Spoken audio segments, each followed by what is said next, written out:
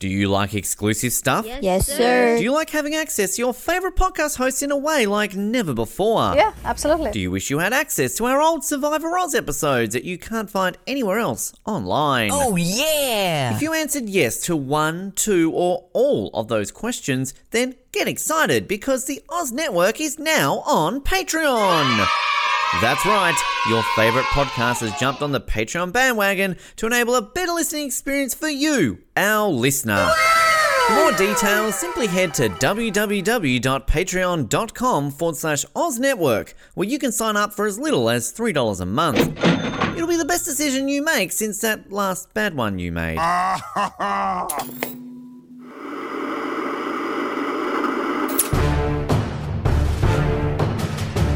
You're listening to the Oz TV podcast, only on the Oz Network. We're back on the Oz Network to talk about 24, Season 5, Episode 10, 4 p.m. to 5 p.m., otherwise known as The One That Ben Bins. And it's a Friends episode. The one I know. The one that Ben bins. But this is the February 27th, 2006 episode. Tim Iacofana, I think I got his name right, written by Joel Surnow, Michael Losef, and I can already tell you we're gonna have some disagreements on this episode because I said last week, I'm like, I don't necessarily have the fondest memories of this episode. It's been like, oh, what an amazing episode, but I'm like, there was some good stuff in here, and you were talking about how much you hated it. You gave plenty of reasons why you hated it in the weeks leading up here, and I don't necessarily think that I disagree with you, but I don't necessarily think that I agree with everything either. I think that there's some good stuff in here. I actually found IMDb. This is actually one of the highest this is one of the highest ranked episodes of the season, which I thought was a little bit unusual. Idiots mean dumb bums. But we'll break it down here and find out where Ben is right and where he's wrong. My name is Colin, and fine. I've got two. I don't know which to choose. I'm going with two. And hi, this is Jane Esposito. Jane, what's her name? Just hang on, let me try that again. Hi, this is Jane Esposito from accounting. And good afternoon. John Barry with Eclipse. I've got a 4:30 with R&D. Well, you picked the right one, man. Oh, there's a half as well. There's double whammy there. Whoa. It's a magic time here. Yes. Anyway, this episode, like I think I went into it with an open mind, but also in the back of my head thinking about all the things that you said, and depending on which scene I was watching, I'm like, I see what he's talking about. In other scenes, I'm like, oh, I kind of like this. I think that you have some very solid points. I think though that the fun of this episode, especially if you are kind of viewing it through the lens of, don't look at the rest of the season, just judge this episode on its own. I think that there's some great stuff in here. There's some good tension. I think particularly is Jack's storyline that suffers this week. But the CTU stuff I really liked. I think the performances, again, Sean Astin, where was his Emmy this year?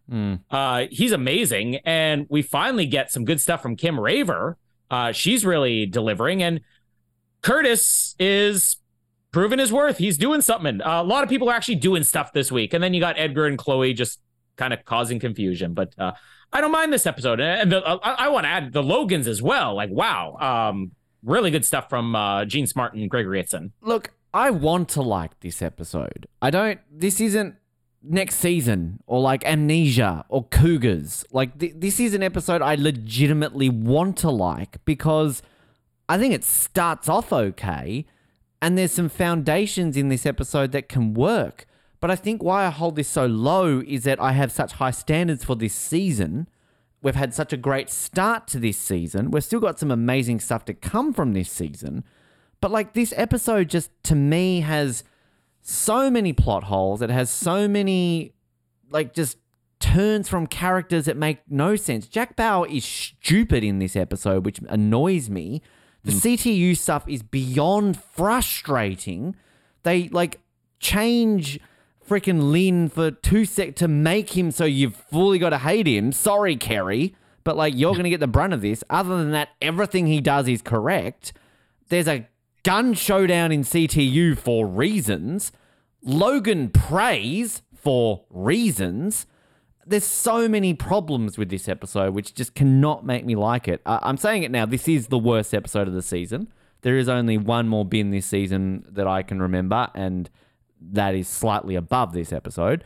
But yeah, this is the low point to me of this season. And again, I want to like it, but it's also one of these episodes that I feel that it really, on the grand scheme of things, doesn't achieve anything. Like, it's kind of... that's the biggest problem. In a week or two, it's kind of just done with. And like, well, what was the point? Like, you're going all out with an action sequence and, oh, we're standing up to Lynn and all this kind of stuff. But like, literally in like a week or two, it's going to be completely forgotten about. And what the fuck's the point? So, yeah, I'm interested to hear your defense for some of the stuff in this episode because, yeah, I'm really going to not be a happy camper this time around. I'm sorry. Well, going through the recap itself is not going to take too long. I'll just sort of start by saying, I think last week, a lot of that same frustration with Lynn and everything that's going on at CTU, it sort of prepared me for this week because I think that this week's maybe not quite as bad. Last week, I still wish they'd written this in a different direction because last week was where Lynn had a point with everything. And this week, if they had maybe scripted one or two lines in there, you could see this as everybody kind of pushed Lynn too far. You know, his breakdown in this episode is because of all the disrespect he's received leading up to this. And that's where I think I accept this week a little bit more because I don't think the show's even necessarily going out of the way to have it. When Lynn's saying things like, none of you are respecting, none of you are, you know, treating me as the boss here. And, you know, you're basically making me not trust you. He has a point, but nobody's disagreeing there. I think if there was even one character like, Lynn's just off his rocker. What is he talking about? Then it would bother me more. But the fact that the characters, when he's saying this and he's having his breakdown, they don't say we disagree. They also don't say we agree with you. I can kind of look at that as like, you know, they are kind of responsible for Lynn's breakdown here. And yeah, I will agree with you that what this accomplishes in the grand scheme of things, not much. I mean, but I think we've had a 2-episode build up to this, and it's better than just these one-off episodes where it's one and done. We have the action stuff of the week, and then we're going to forget about the next week. At least we have 2 weeks here. Yeah, I mean, I'm with you with the Lynn. Like, because you're right. He needs to break down. You can see why, but I think they just like it's just the manner in which like it just frustrates me so much to see to you like we're gonna go cope because like literally within 2 seconds. I know I'm jumping ahead here, but literally within 2 seconds is he's buggered off. Let's call Bill. Let's do everything. Blah, blah, blah, blah. Bring us up to speed, Chloe and Edgar. What have you been doing behind our backs, you old scallywags? Like, tell Lynn. Like, literally, okay, he's going a bit cray-cray, but, like, prior to that, everything that you brought to him, he went on board with. You had nothing to go against it. Like, it's just... Even in this episode, there's one point in this episode where he's like, okay, so tell me and I'll say okay. Exactly. And like, but that's where I think it's like, they go OTT with the fact that it's like, poor old, her name's not Carrie, it's Carrie apparently.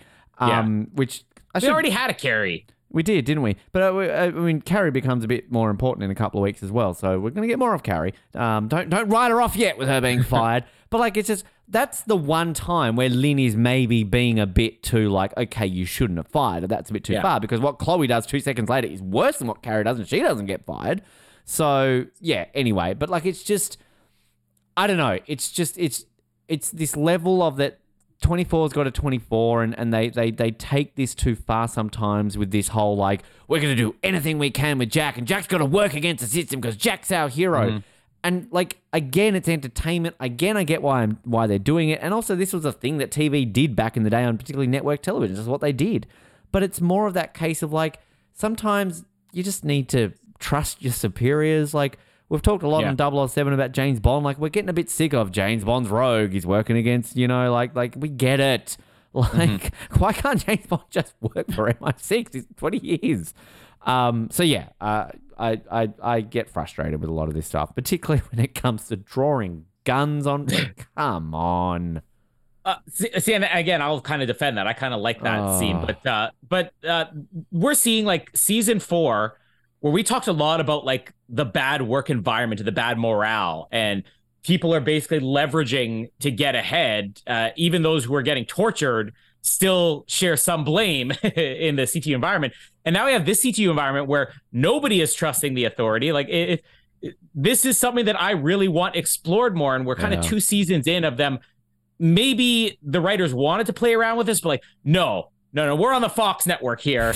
You don't side with the employer, you side with the employees or something like that. But I mean, we've all been in work environments where there's good, morale and everything, and then there's bad morale. And this isn't even a thing about morale, but what I kind of want somebody just to say like, "Okay, Lynn's the boss. You do what he tells you to." I remember multiple times in my job. This is more so when I first got my job, and it's not like people are like going against what I'm saying to do. I'm like, okay, so let's do this, and people are like, yeah, but why? Like, but why don't we do this instead? And it wasn't usually me. It was usually my boss who'd be sitting in the background saying, because Colin's the boss. Do what he tells you. And I just want somebody here to say, somebody in the Curtis almost gets there. And I think that's one of the things I appreciate about this episode is Curtis is almost there in this episode where he's like, doesn't matter if you agree or not. This is what Lynn said to do. Do what he's the boss. We don't really get that. And I don't think we ever get that in CTU, but that's, if you ever bring 24 back, let's do that. Let's show that there are issues in the work environment where it's not always the bad leader, it's the bad employees. But before we even get to the CTU stuff, the Jack stuff's the stuff that really can be covered first, because to me, this is the worst part of the episode and completely pointless, other than the fact that we get introduced to the great Peter Weller here, who I watched a double shot of Peter Weller yesterday because I watched this 24 episode, and then through not even my own suggestion and without her even realizing who he was, Jamie's like, do you know which movie I really want to watch? I haven't seen in a long time. RoboCop. So we watched McCrane as well. Yeah, I was going to ask if you remembered he was in that movie. I've never seen it, but I know that there was a big thing in the 24 fan community from this season and next season where they kind of said, like, did they just get RoboCop actors? Because, like, that's all. That was, like, a big ongoing joke in this period of 24. Yeah, and I didn't even realize, or I had forgotten Paul McCrane was in it.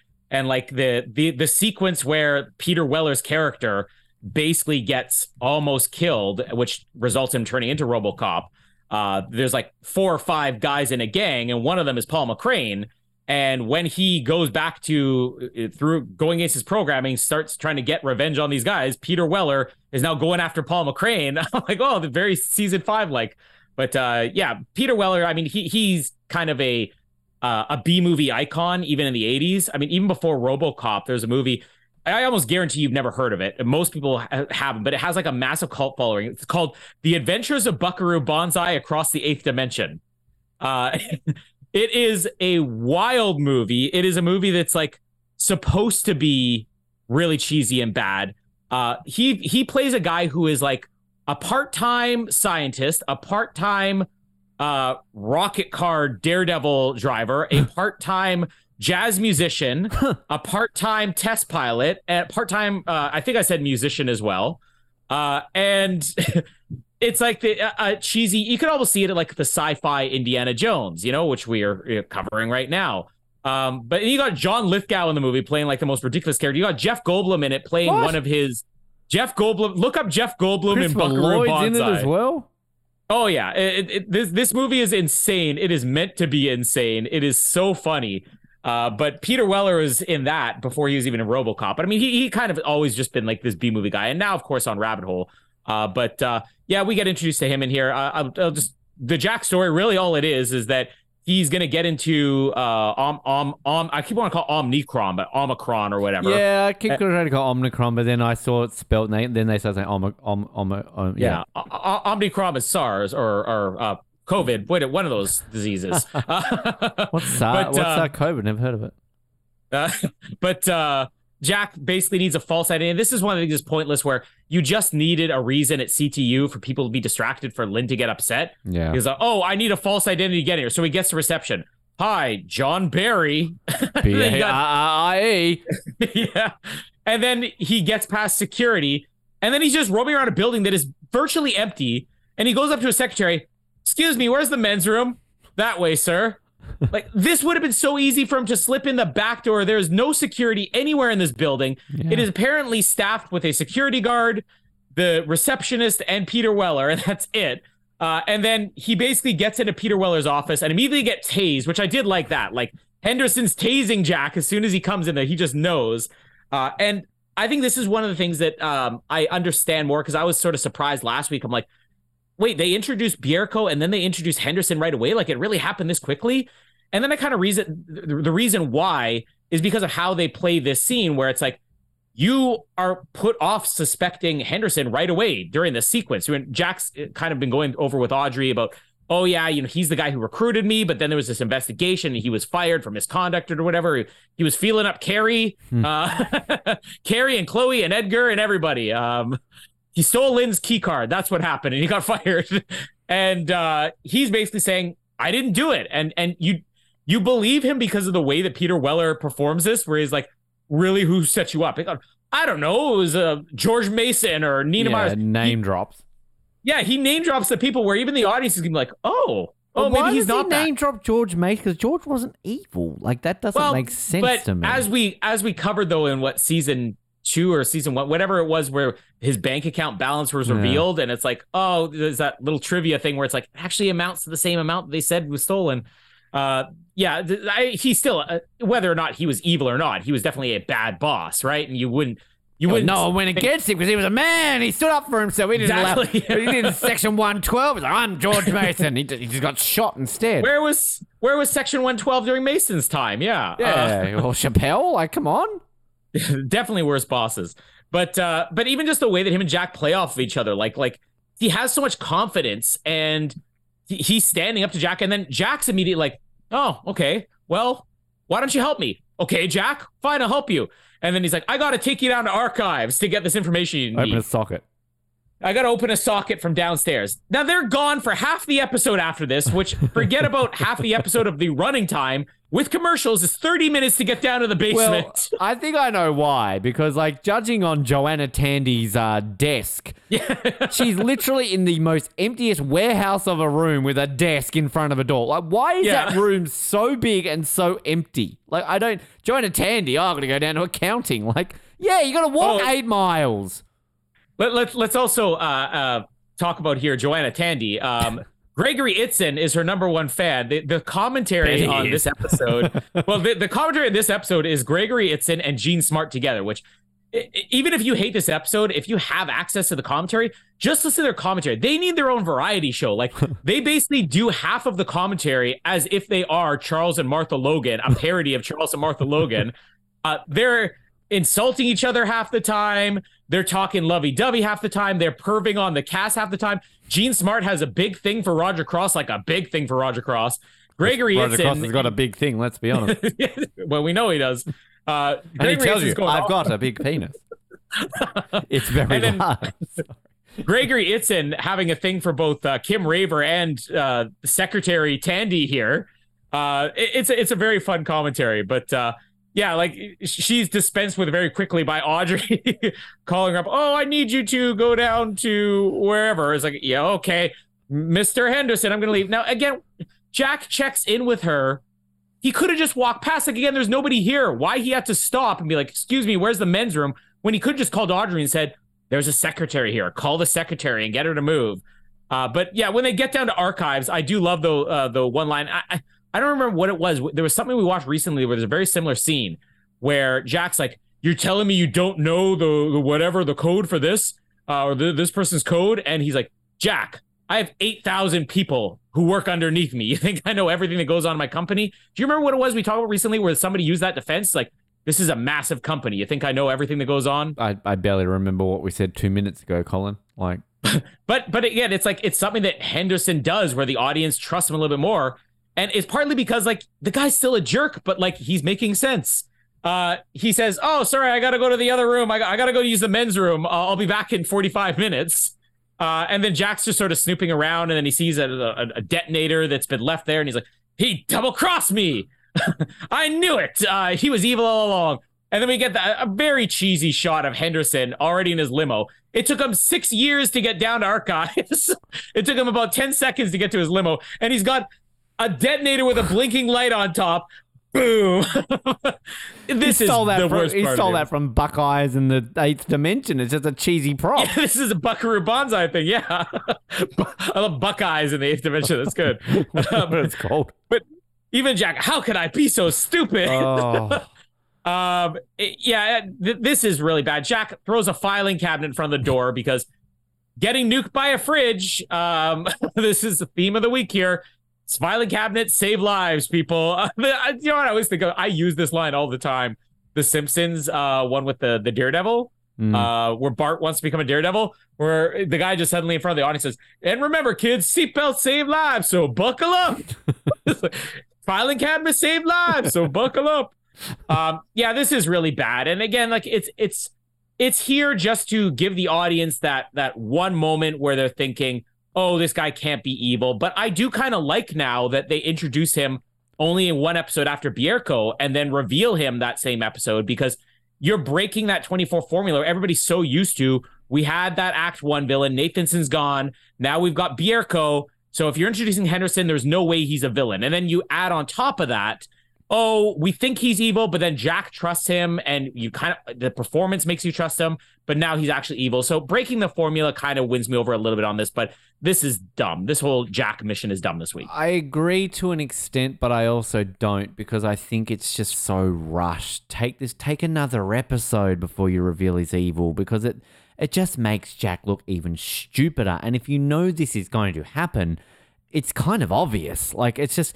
And what makes Jack so stupid is that, like, a week ago, he's all like, Omicron, Christopher Henderson, oh, I'm going to go there. And then, like, we get the reveal that this was the guy that recruited him to CTU. So, like, this is, like, how they fuck up next season with his family. Like, these should be big things that mean something to this character.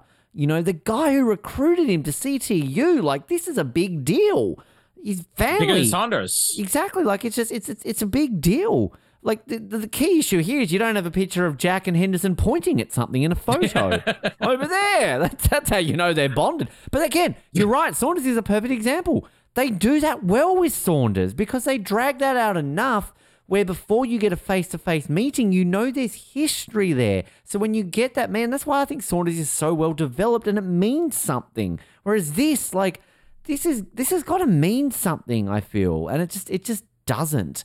And it's just, I hate it when they change a character like Jack like this to the point where he's just so dumb. Because, like, literally he's all like, oh, yes, and, you know, he sold secrets and blah, blah, blah. And even Audrey's got that line where it's kind of like, oh, you know, did you think he did it or something like that? And he goes, at the time I did. Like, you need another line in there and say something like, yeah, I heard he had a pretty hard time afterwards. He hit the bottle and, like, he did this and... He was hooked on heroin.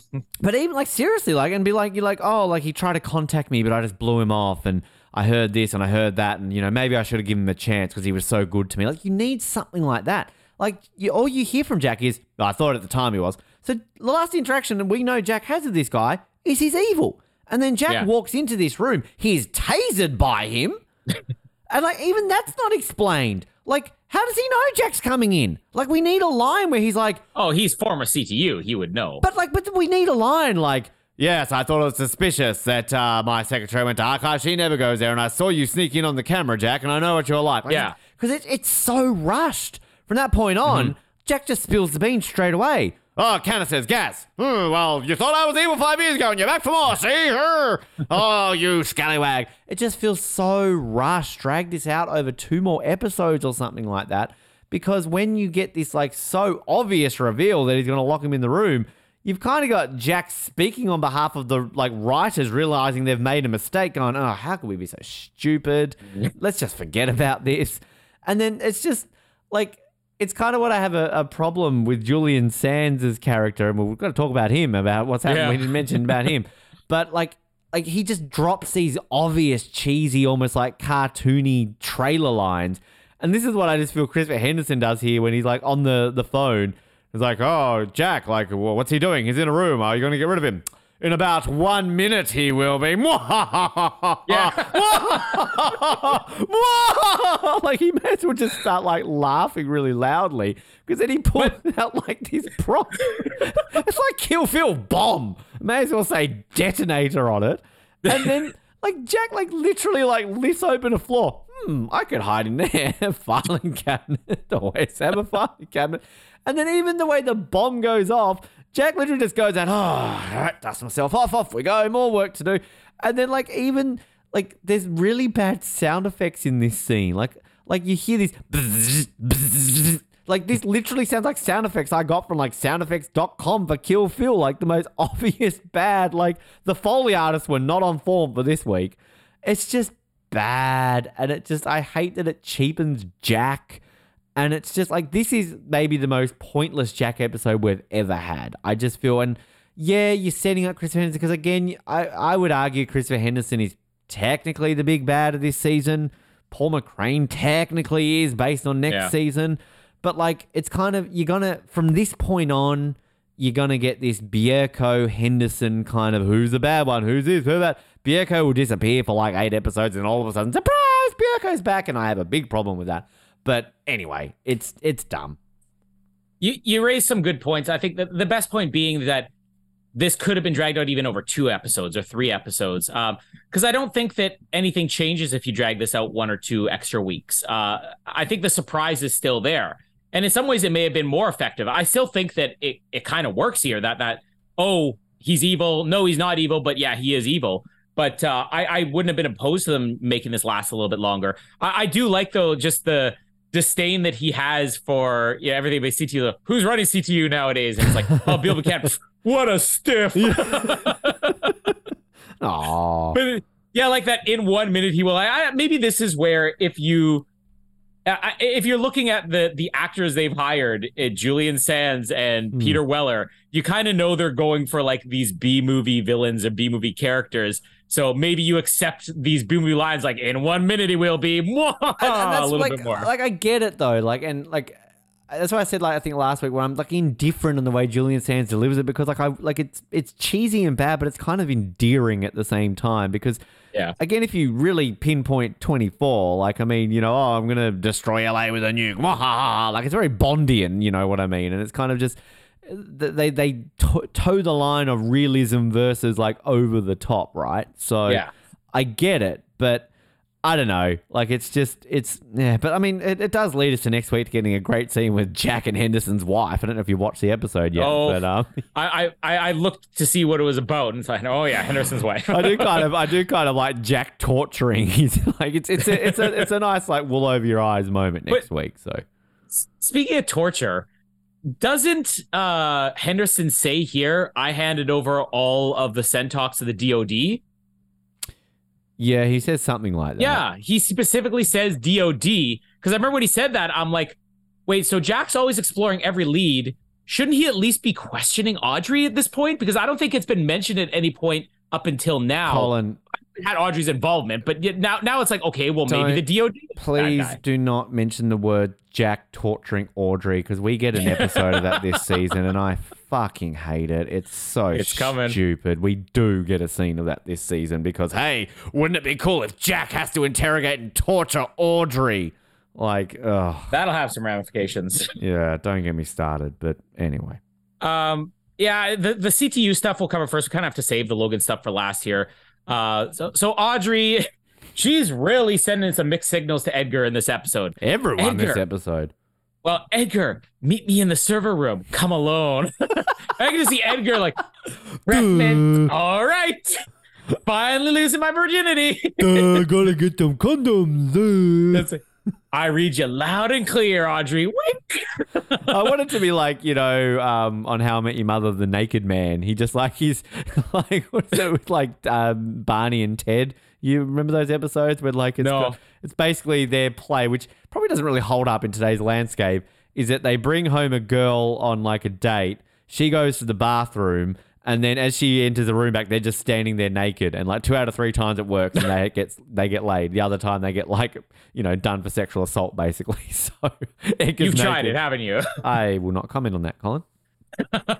But I think it could have been even more fun when he's like, all right, Audrey, I'll be there in 1 second. And then he gets there and Chloe's there. It's like, ooh, there's 3 of us here. Chicka, wow.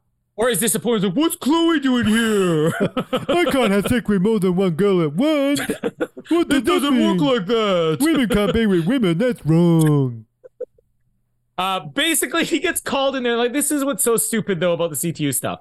Audrey basically whispers in Edgar's shoulder, I got something for you in the server room. She could have just said, I need Chloe for something. Cover for Chloe. Because she calls him into the other room so Lynn can see her whispering to Edgar, him following her, and then him coming back to basically say, Edgar, cover for Chloe. You've just made it that much more suspicious. Again, giving Lynn, giving him the benefit of the doubt. Like, he has reason to be suspicious of these people. We get Carrie getting introduced. Has she been introduced prior to this, or is this literally her first episode? I think She might have been in the background seen prior. her before, maybe. I'll find out. Yeah, I mean, this is the one point where Lynn is like, all right, Carrie, you're fired. No, it's apparently... You're all fired. It's the first one. And she's only in one more episode, but she's a pretty significant role in the next episode. Does that not remind you of Tomorrow Never Dies? Get out of my sight, you're fired! Yeah. Harbour on the stage with the secretary. I love that woman.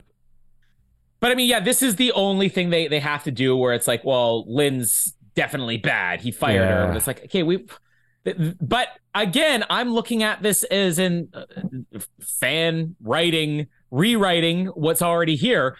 Lynn has reason to be upset with everybody, and now he's having a mental breakdown, and everybody is partly responsible for this. You know, if one day my employees just all of a sudden stop listening to everything I say and they just start doing their own thing, I'm probably going to eventually have a mental breakdown, you know? We saw this on an episode of 007 when I lost it at you and Noah that one time. Like, I mean, I had a mental breakdown. I had reason to. You tortured me. You make fun of me for my Madonna love. Like, come on. Just push one step too far. But that's, I think, where I accept it a little bit more, because we did have last week where it's like, Lynn's in the right, and the show should be addressing the fact that Lynn's in the right still. I mean, Lynn's not going to be completely out of the loop after this. We still have him for a while. So, I mean, maybe there are a couple scenes coming up that I've forgotten about. But him firing...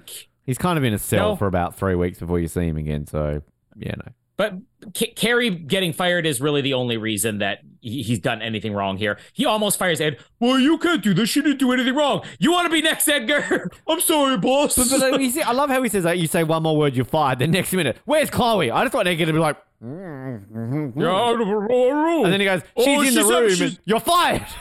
She's having sex with Audrey. Oh, wow. Let's watch. That's what he actually thinks is going on right now, because they never told him.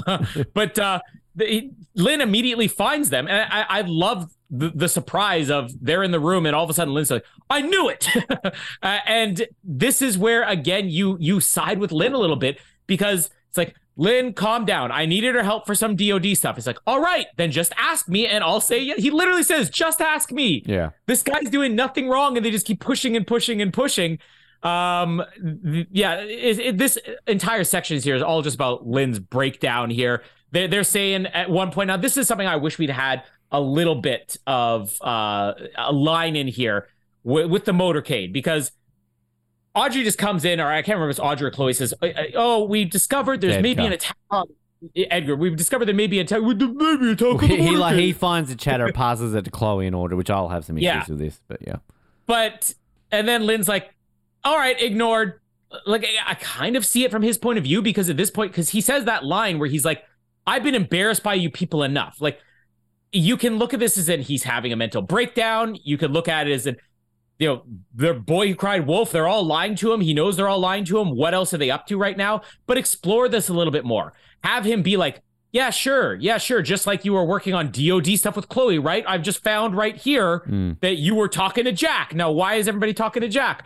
He can't fire Audrey, of course, because she doesn't work for him. And I love the way he says, oh, but Chloe does. You know, again, a very solid point. You're taking his staff. Last season was all about, we don't have the resources. Season 3, all about, we don't have the resources. Season 2, we don't have the resources. You have resource issues at CTU. We know this. You're stealing his people for your own work. He has reason to be upset. The Audrey argument, though, I like the way that this just comes in and out.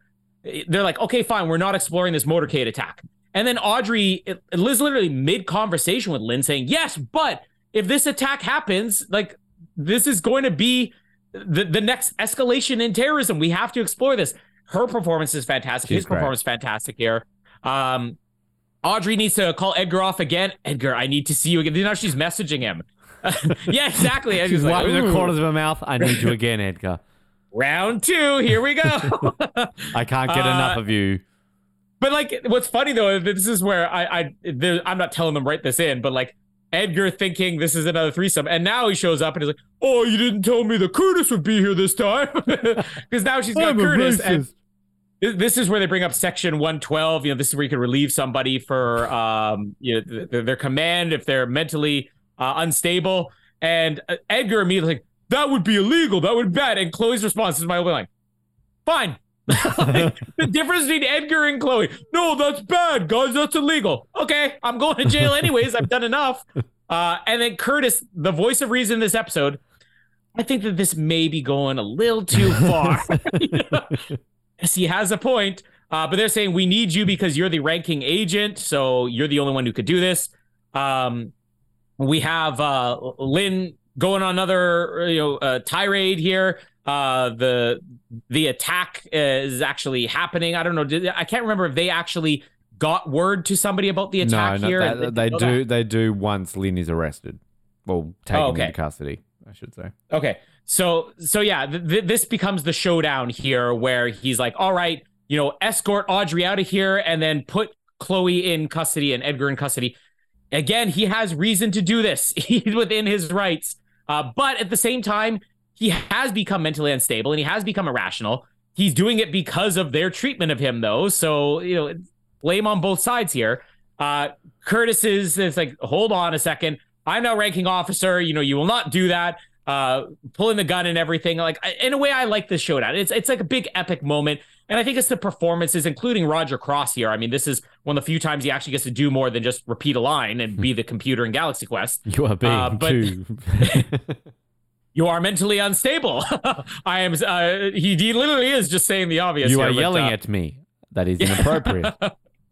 But then once he's got Lynn, in custody or whatever, and he's taking command, he's like, all right, get news to the White House. And this is where it kind of becomes about nothing, because I don't even think my brain was thinking about it. But this intersects with the Logan storyline here, where they're going to call up and say, sir, there's an attack on the motorcade. And he's like, thank you for the news that we definitely did not know before now.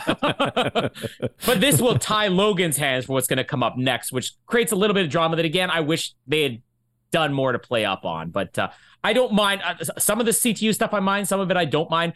I actually particularly like the showdown that they have here because of the performance that everybody's given leading up to this. It's built the drama to this point where whether it's the right decision scripting-wise or not, the performances have sold me on it. It's just pointless drama, though, and that's the issue I have, because, you've literally written into this, wouldn't it be great if there's, a showdown and do this and do that? And it just, again, it makes the characters look stupid because there is no reason for them to go behind this guy's back.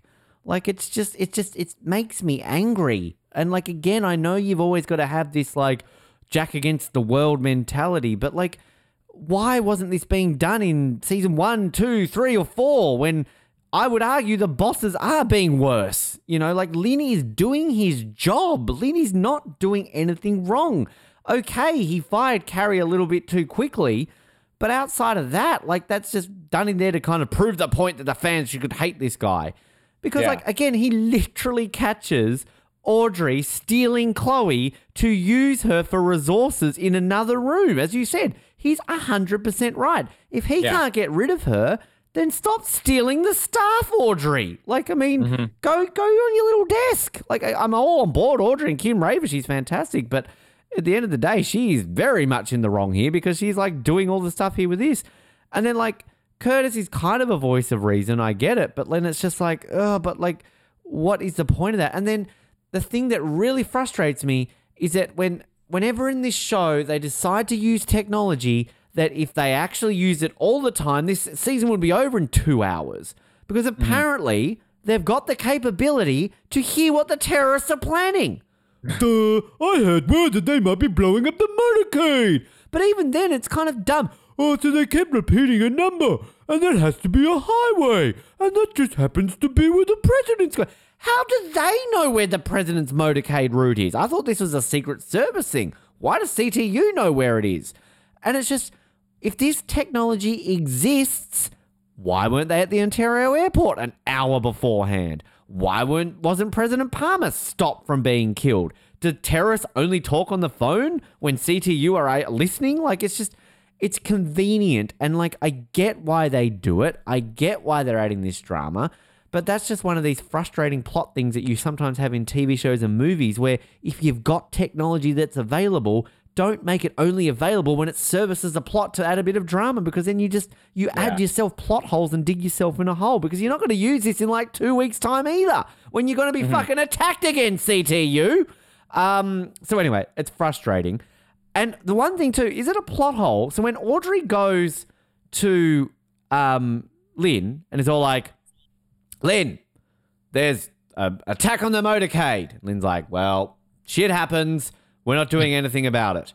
Can't Audrey just go, okay, I don't actually work for CTU. I work for the Department of Defense. I'm going to call my father. There's some line they have in there. Like, this is what bothered me, because they have some line in there. It's like, fine, pass it along to, they mentioned some other department, right? Not even DOD. I think they say DOD and then they say like, oh, they've got to go through a process. Well, no, I think it wasn't DOD they mentioned. That's what bothered me. They said, fine, pass NSA, it along to Homeland Security. Yeah, NSA or Homeland Security. And they say, okay, well, they can't do that.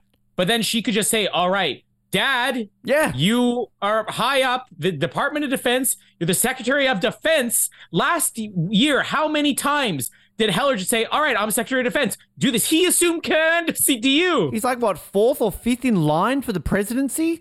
Like, and doesn't Audrey have a direct line to the like, again, this is where there's a massive plot hole, because why is she all of a sudden about procedure all of a sudden when she's been behind everyone's back?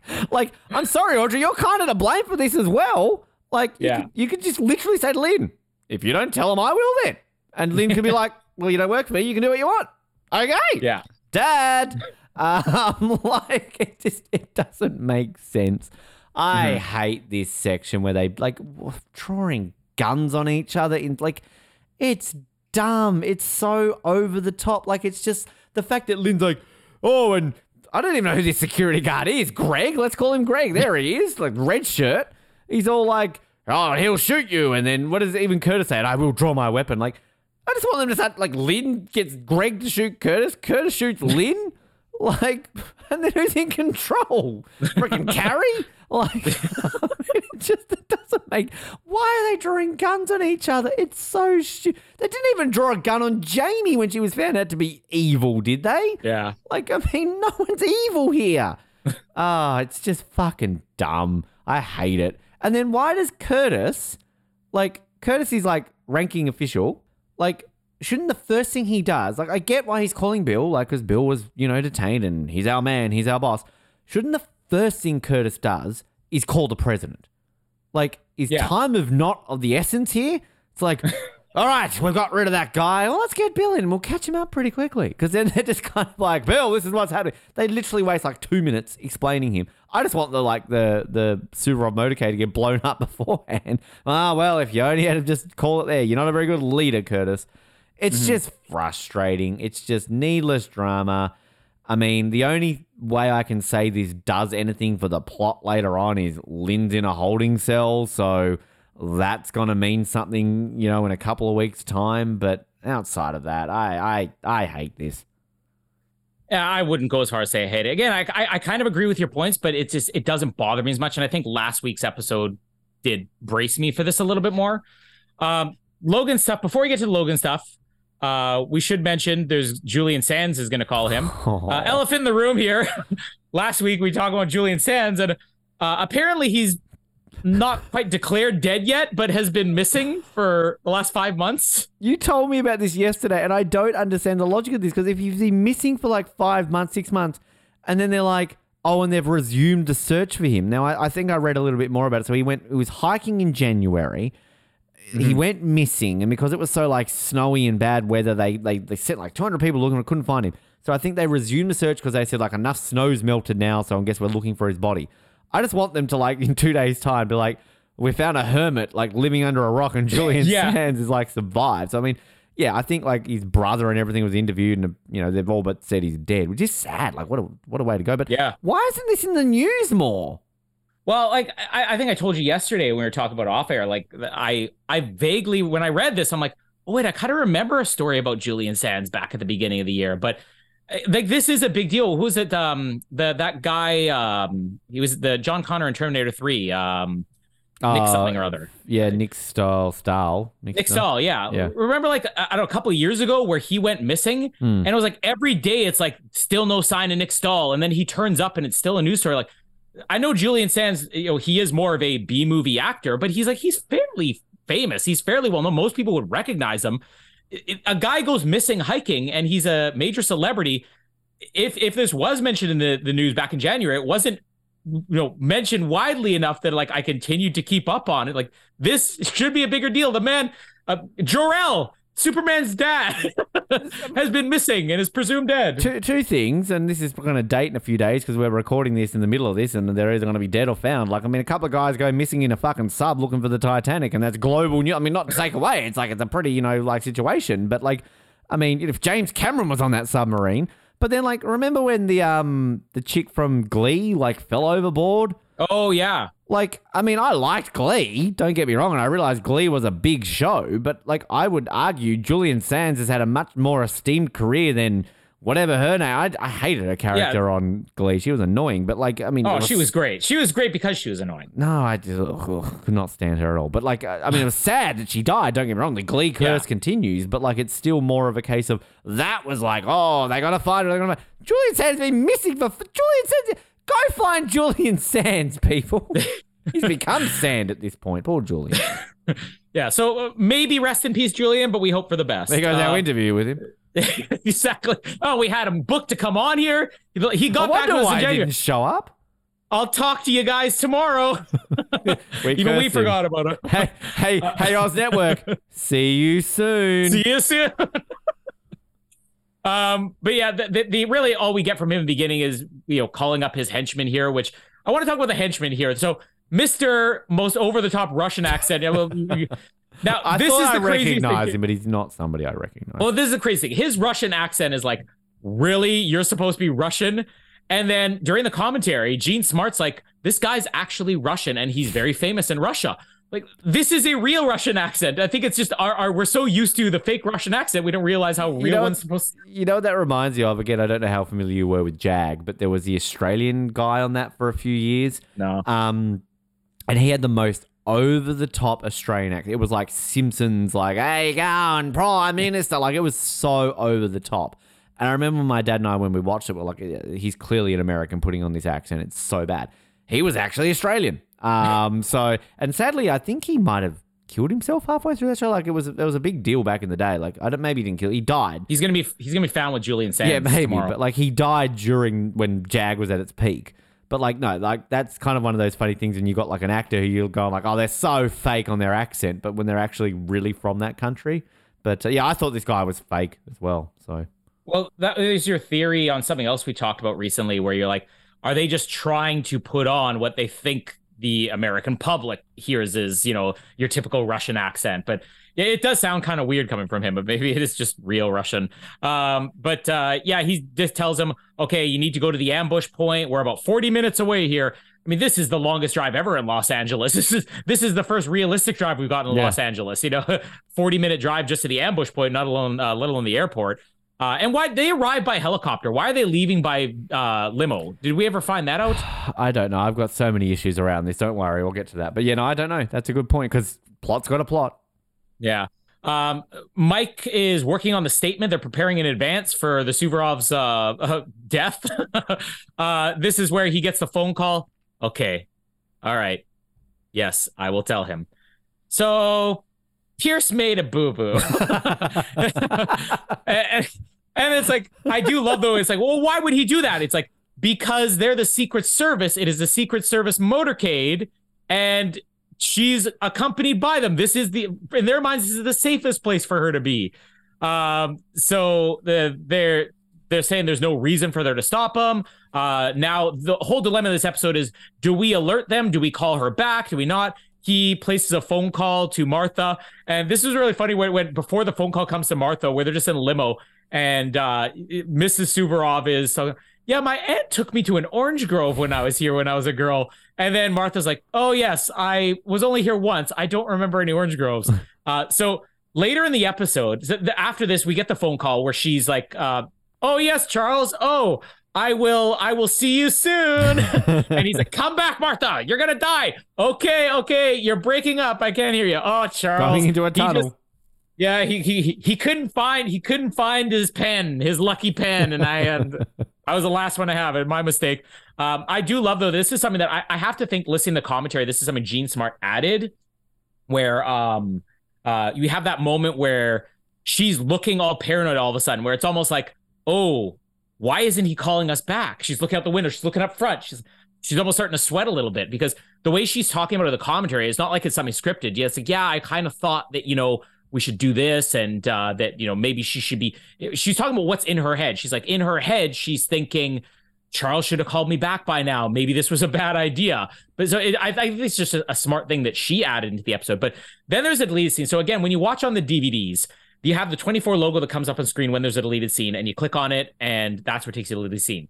So right after this moment where she's panicking, getting close to the end of the episode, you click on it, and it comes up with the deleted scene, which starts with Mrs. Subrov going, my aunt took me to this orange grove when I was a little girl. And Martha's like zoning out. I'm like, is she still talking about the orange grove? Like, then I realized it's the exact same scene that played early in the episode, but they've included it as a deleted scene. I guess where it was originally supposed to be here. Right. A great special feature, Fox Entertainment. We're just going to show you where the original scene was, because I'm thinking, like, this lady doesn't shut up about the orange grove. I mean, I would love it when the attack actually happens here, because that's basically what happens. The attack is still going ahead, or right as CTU's about to intercept them or whatever. I just want bullets everywhere. I remember this is just like when my aunt took me to the orange grove. Are the oranges here to protect us? I just wanted some point in season 8 when the Russians come back in, Mrs. Surov's in a room. It's like, and then they had oranges in the orange grove. My aunt took me, and we got to pick the oranges from the orange grove. Reboot of 24. Her it's aunt going to be shows up, starts throwing oranges at the terrorists. Yeah, exactly. Leave my niece alone. Don't mess with the lady who's been to an orange grove 30 years ago. So we're known for in California oranges. Isn't that Florida? Are they known for their oranges? California? California must be as well. Sure. They have orange groves. Why not? Noah Groves. Noah Groves is orange groves. You can start a business. Move to California. You can start Noah's Orange Groves. If you Google California groves, I've typed in California groves California, Ben. Good job. Orange groves California.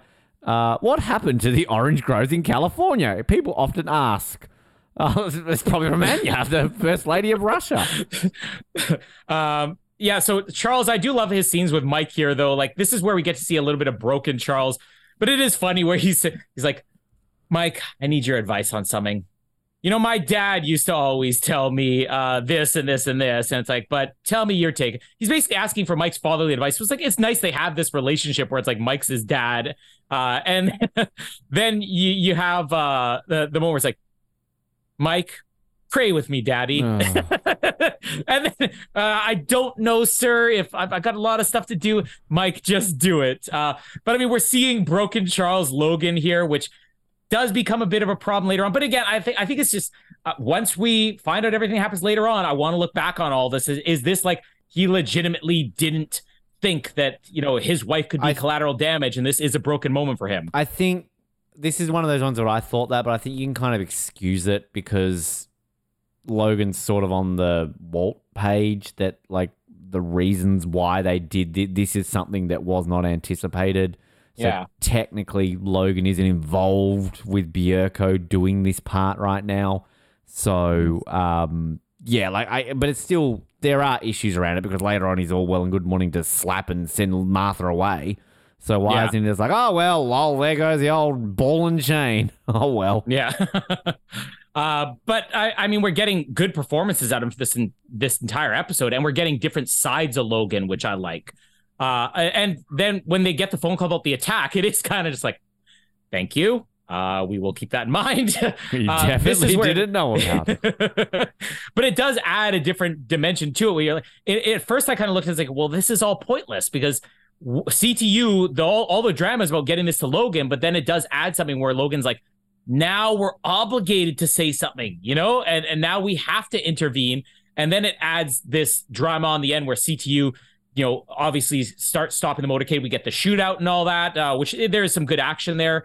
And now Logan's like, okay, they're going to know that we, know the Bierko is going to know that we know. And that we knew and that we ordered this. That we what is stopped the hey baby. Ooh. Oh, okay. He's gonna know that we got a call. Anybody who's been to any sporting event knows that one. But I love all the different conflicts that this caused, even though my first instinct was like, why are they pushing about this? Like, this is just bad writing because we know that the motorcade, he can't be stopped or he doesn't need to stop, but it does add a lot to it at the end here. And then the final phone call with Bierko, where he's basically saying, I didn't know anything about this. Like, they acted on their own. And he's like, all right, then we're going to make innocent Americans pay. This will be our final. I love that line. This will be our final conversation. Just hangs up. No. That's a great cliffhanger. So I think of all three storylines that are going on here, the Jack stuff has one or two decent moments, but it's mostly garbage. The CTU stuff, I think I'm 50-50 on.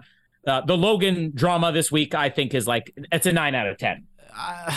For the most, this is where I said at the start of this starts off well. Because I like when he finds out Martha is in the car. I like when he calls Martha, and I kind of like his reactions, and it adds an element of drama. And I do like the ending, even though I think it's very contradictory of Bierko. It makes no sense. A week ago, he kills what's-his-face because, you were going to kill Americans. This isn't what we want. We want to kill Russians.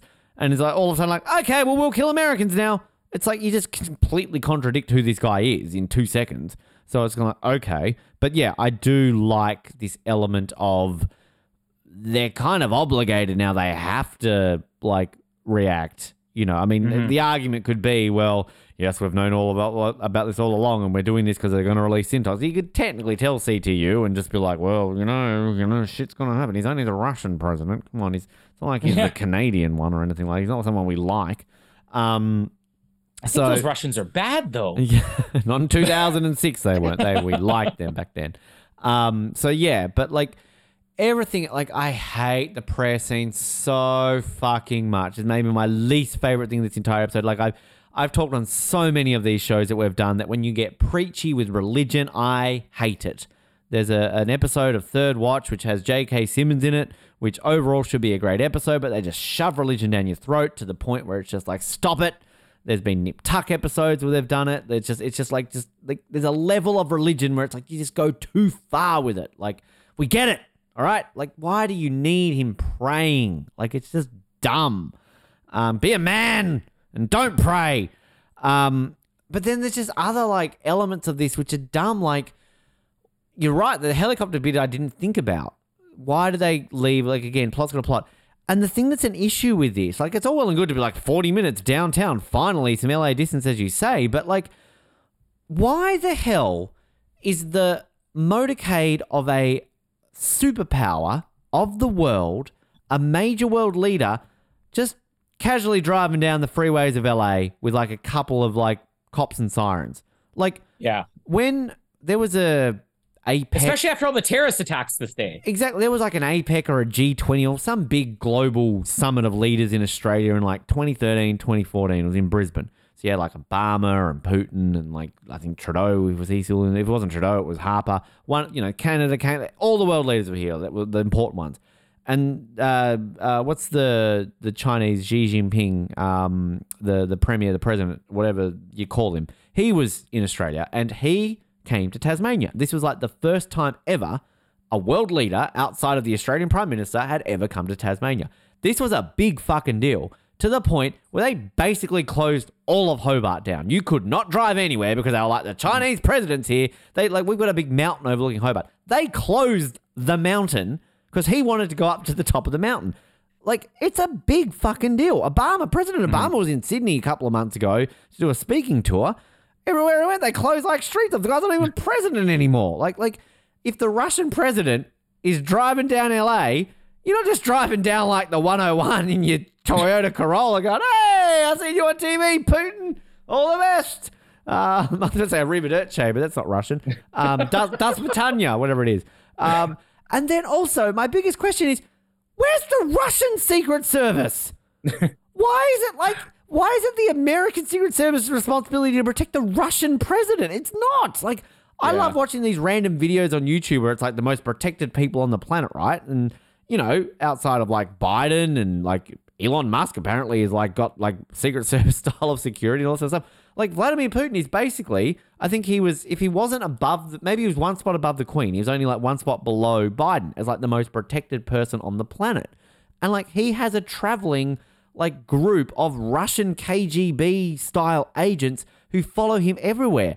And like, that's not just because it's a Putin thing, because he's Putin. This is a Russian Federation thing because it's Russia. Like, we joked on Indiana Jones about like the Russian perspective of America is that they're evil. Like, they're just as protective of their world leaders as the Americans are. My rant about this is, why is just the Subarov just chilling in the back talking about orange groves with Martha Logan? So that when all of a sudden they're attacked. And this is, again, a massive issue I have with this episode just being forgotten about. Right now, if we woke up to the news tomorrow that Vladimir Putin was in Washington for a summit with Joe Biden, and on the way back to the airport, his motorcade was attacked. He survived, but he attacked. Do you think Putin's just going to go, oh, fuck, that was a close call, lol. Anyway, got to get back to invading Ukraine. Bye. Like, no, that's going to be a massive global incident. So, like, I think the fact is that this just gets laughed off and they're hugging each other. Oh, Aaron, you scallywag, you saved me again. You're getting a pay rise this month and maybe a blowjob later in the season. Shh, don't tell Charles. Like, why is it just gelled over? Like, it's just like, if you're going to have a show like this where you're going to have stuff like this happen, again, I've talked to this point about, like, yeah, you're going to go a bit outlandish, a bit cartoonish, but you also can't just, like, shove stuff under the rug of, like have this be, like, the president of Yemen or, like, fucking Djibouti or whatever that guy, like, a country that no one's really going to have, like, the Prime Minister of Australia. We're not sending security over. Hey, mate, you fucking, Albo will be right, mate. Yeah, just put him in the fucking back of a van. No worries. Like, put someone who's, like, not that important. Anyway, rant over. The action is okay. It's just needless. We lose, like, 8 of America's finest here, but that's okay.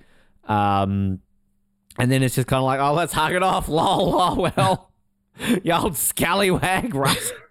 Look at you, Marvel. And you will get you near those orange groves. Oh, you dodged a bullet there. Literally, there's a few in the car there. Don't worry. It's just pointless. And again, I want to like this. It's an action scene, but I need to take a breath. Trivia for this episode. I'm low expectations based on the book, but I already had gone through 1 or 2 bits here. One thing is the name. What is it? Espinosa. That she uses when she calls Jane Espenson. So yeah, that's a staff writer, showrunner, and executive producer of Battlestar Galactica, Caprica, and Buffy the Vampire Slayer. So this is another one of our Buffy alum that they just give a nod to. The screen at Omicron International, their visitor registry screen, has names of mostly crew members of 24. Just looking through this, a couple of the ones that I actually recognize here: Ann Kofel-Sanders, John Cassar is on there, Robert Cochran. The entire list is all crew members. Sean Astin is credited as special guest star. So this is the first time since season 1 that it hasn't been a former series regular that gets the special guest star. And big news here: Peter Weller gets the "and" credit. What is it? Does that like get you an extra pay credit? You know, I don't know if it does. I think sometimes it's like it's like star billing. You know, you negotiate for, I want star billing or I want second billing. And occasionally they may say, okay, well, I don't care if I get star billing as long as I get the "and" billing. So I don't know if you actually get more money. It's just you would negotiate for that so that your name stands out a little bit more. Yeah, which is fair. I mean, he's fairly well known coming into this. Yeah, I kind of like, if I was an actor, I mean, "and" like kind of looks cool. The one here I actually like, which is interesting. So not to spoil the podium bomb for next season. But they use footage from this episode in another explosion next season. Yeah. So there you go. The book really has nothing, to be honest. It basically has, early in the season, Jack's alias is revealed as Frank Flynn. E.P. Howard Gordon reveals novelist Vince Flynn helped the writers brainstorm at the start of the 5th season for a few weeks. So the name Flynn stuck in his head and was used. And the large bit is about a set decorator creating the Omicron headquarters, basically talking about feng shui. So like fucking that's why there's so many empty rooms and shit. So maybe hire some extras. Maybe instead of giving all the crew members names in the visitor registry, they have that many visitors in one day. Let's just put the crew members there as the visitors. Go back Fill and it out look, a little bit. Go back and look at that scene, how empty the fucking office is outside Henderson's office with Tanya Dadudu or whatever her name is out the front there. Like, for fuck's sake, no wonder it takes them half an hour to get to archives. So I was on the fence as to whether I would buy this or rent it. Really, my ranking's not changing. I'm ranking this in the same spot. This was either going to be my highest rent or my lowest buy, because I actually do like a lot of this episode. Don't buy this, Colin. Well, that's no. what I was coming in thinking I actually kind of want to buy this. It's just like it's the worst Don't buy, but I'm gonna go higher and say that it's my highest rent. So this will officially be a rent, although my overall ranking of this is gonna stay in the exact same spot. So this is 59 overall for me. It would have been 59 if it was my lowest buy, but officially I'll make it my highest rent at 59. 59. It sounds like 69. That's a sex position, Colin. Look it up. Yeah, it's obviously a bin. That wasn't a spoiler at all coming into this. In terms of ranking it though, I am going to have this. So the worst episode I have is the Cougar episode. This is not worse than that episode. The second worst episode I have is Terry Gets Amnesia episode. This is not worse than that episode. But it is slightly worse than Jack Stops an EMP episode. So I have this as the third worst episode at 104th right now. That is really harsh. Like, again, I said this is one of the highest ranked on IMDb. It's really in the top 8 of the season because a whole bunch of episodes are like an 8.7. But like an 8.7 on IMDb, I mean, this is a bit of a hot take from Ben Waterworth to have it ranked as one of the lowest of all time. That's the top third of the. I have this as the worst of this season. The only other episode in this season that I bin is the penultimate episode. And even then, I'm looking here on my complete overall rankings, and that only ends up 2 spots above this on my overall. So this will end up at 182nd out of 216 episodes. There's basically a whole season 6 and Legacy to go underneath this, so don't worry. Yeah, this literally will only end up 2 spots below the other bad episode of this season. Other than that, I'm looking here. There's a lot of 6, there's a lot of 7, and there's a lot of Legacy underneath this. So just a forewarning there. But no, like, thankfully we get better from here. Again, this isn't a 6 or a 7 where as soon as it starts going bad, you're off it. It's kind of like 4 last season. We talked a lot about how, you know, there was a bad stretch of episodes, but then all of a sudden, like, it picked up again. And then all of a sudden there was a bad episode, but then it picked up again. So, I mean, I'm just going to spoil this right now. The next 6 episodes for me will be buys. So there will be a rent in the middle of that, then another 5 buys, a rent, a bin, and then a buy. So I've just spoiled my season. But for the most part, there are only 3 more episodes for me for the remainder of this season that will not be buys. So that's just to show you the strength of what I believe is to come in this season. So we get better next week. And we're only 2 weeks away from an amazing episode. And next week, we get the return of Tony. He's out of his coma. And I thought next week was the return of Kim, but we're 2 weeks away from Kim. But yeah, Tony is back next week. Yeah, I don't know if there's anything else big happening next week. I just sort of Henderson's wife gets shot in the Henderson's wife, yeah. Henderson's wife and Tony coming back next week. Other than that, we are currently up to... We're done, King of the Crystal Skull? We did it last week, Colin. That was fantastic. So we're just counting down the minutes to Dial of Destiny, which I'm sure we'll have a review on as quickly as we can possibly get it. And then Anniversary Month will start after that. And 24 will continue until we get to Legacy and then end it before Legacy starts. Many years away, people. But I think we're probably maybe a 2 or so, probably a few more months away from beating Third Watch in terms of our longest TV recap. That had 136 and we're about 108, 103. So maybe 30 odd weeks away. But we will beat our record for longest TV recap of this eventually. And also the Marvel show Secret Invasion's out now too, which we'll probably just end up talking about that on Patreon and won't do like weekly coverage. But that's like the big one that's gotten bad reviews because everything's getting bad reviews nowadays. But I'm still excited to see it. That's starting and it'll continue for the next couple weeks. Is that anyone? Samuel Jackson. Oh, course, The Nick Fury. It's basically a Nick Fury series. Oh, I didn't know that. There you go. So subscribe to our Patreon if you want to hear us talk about Secret Invasion eventually, and also you can get spoiler reviews. We did one of The Flash, and depending on what Dial of Destiny includes, we might end up doing one for Dial of Destiny for spoiler as well. Dial of Destiny. Spoiler. Indy turned out to be the father of Mads Mikkelsen. You don't even have to pay for it. We're going to tell you right now before the movie's out. Anyways, my name is Colin, and this one time my aunt took me to an orange grove in California. And my name is Ben. And why isn't it on my screen, Carrie? Thanks for downloading this episode of the Oz Network.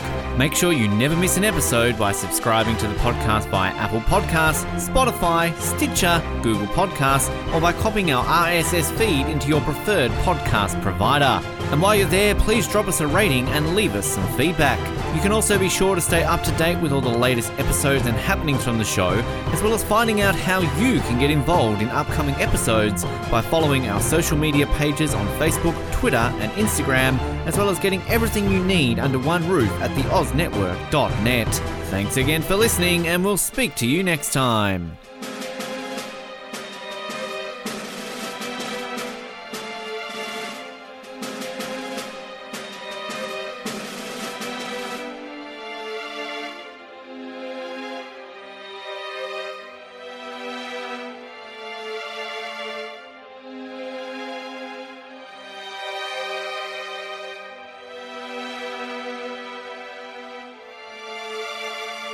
Do you like exclusive stuff? Yes, sir. Do you like having access to your favourite podcast hosts in a way like never before? Yeah, absolutely. Do you wish you had access to our old Survivor Oz episodes that you can't find anywhere else online? Oh, yeah! If you answered yes to one, two, or all of those questions, then get excited because the Oz Network is now on Patreon. That's right, your favourite podcast has jumped on the Patreon bandwagon to enable a better listening experience for you, our listener. For more details, simply head to www.patreon.com/Oz Network, where you can sign up for as little as $3 a month. It'll be the best decision you make since that last bad one you made.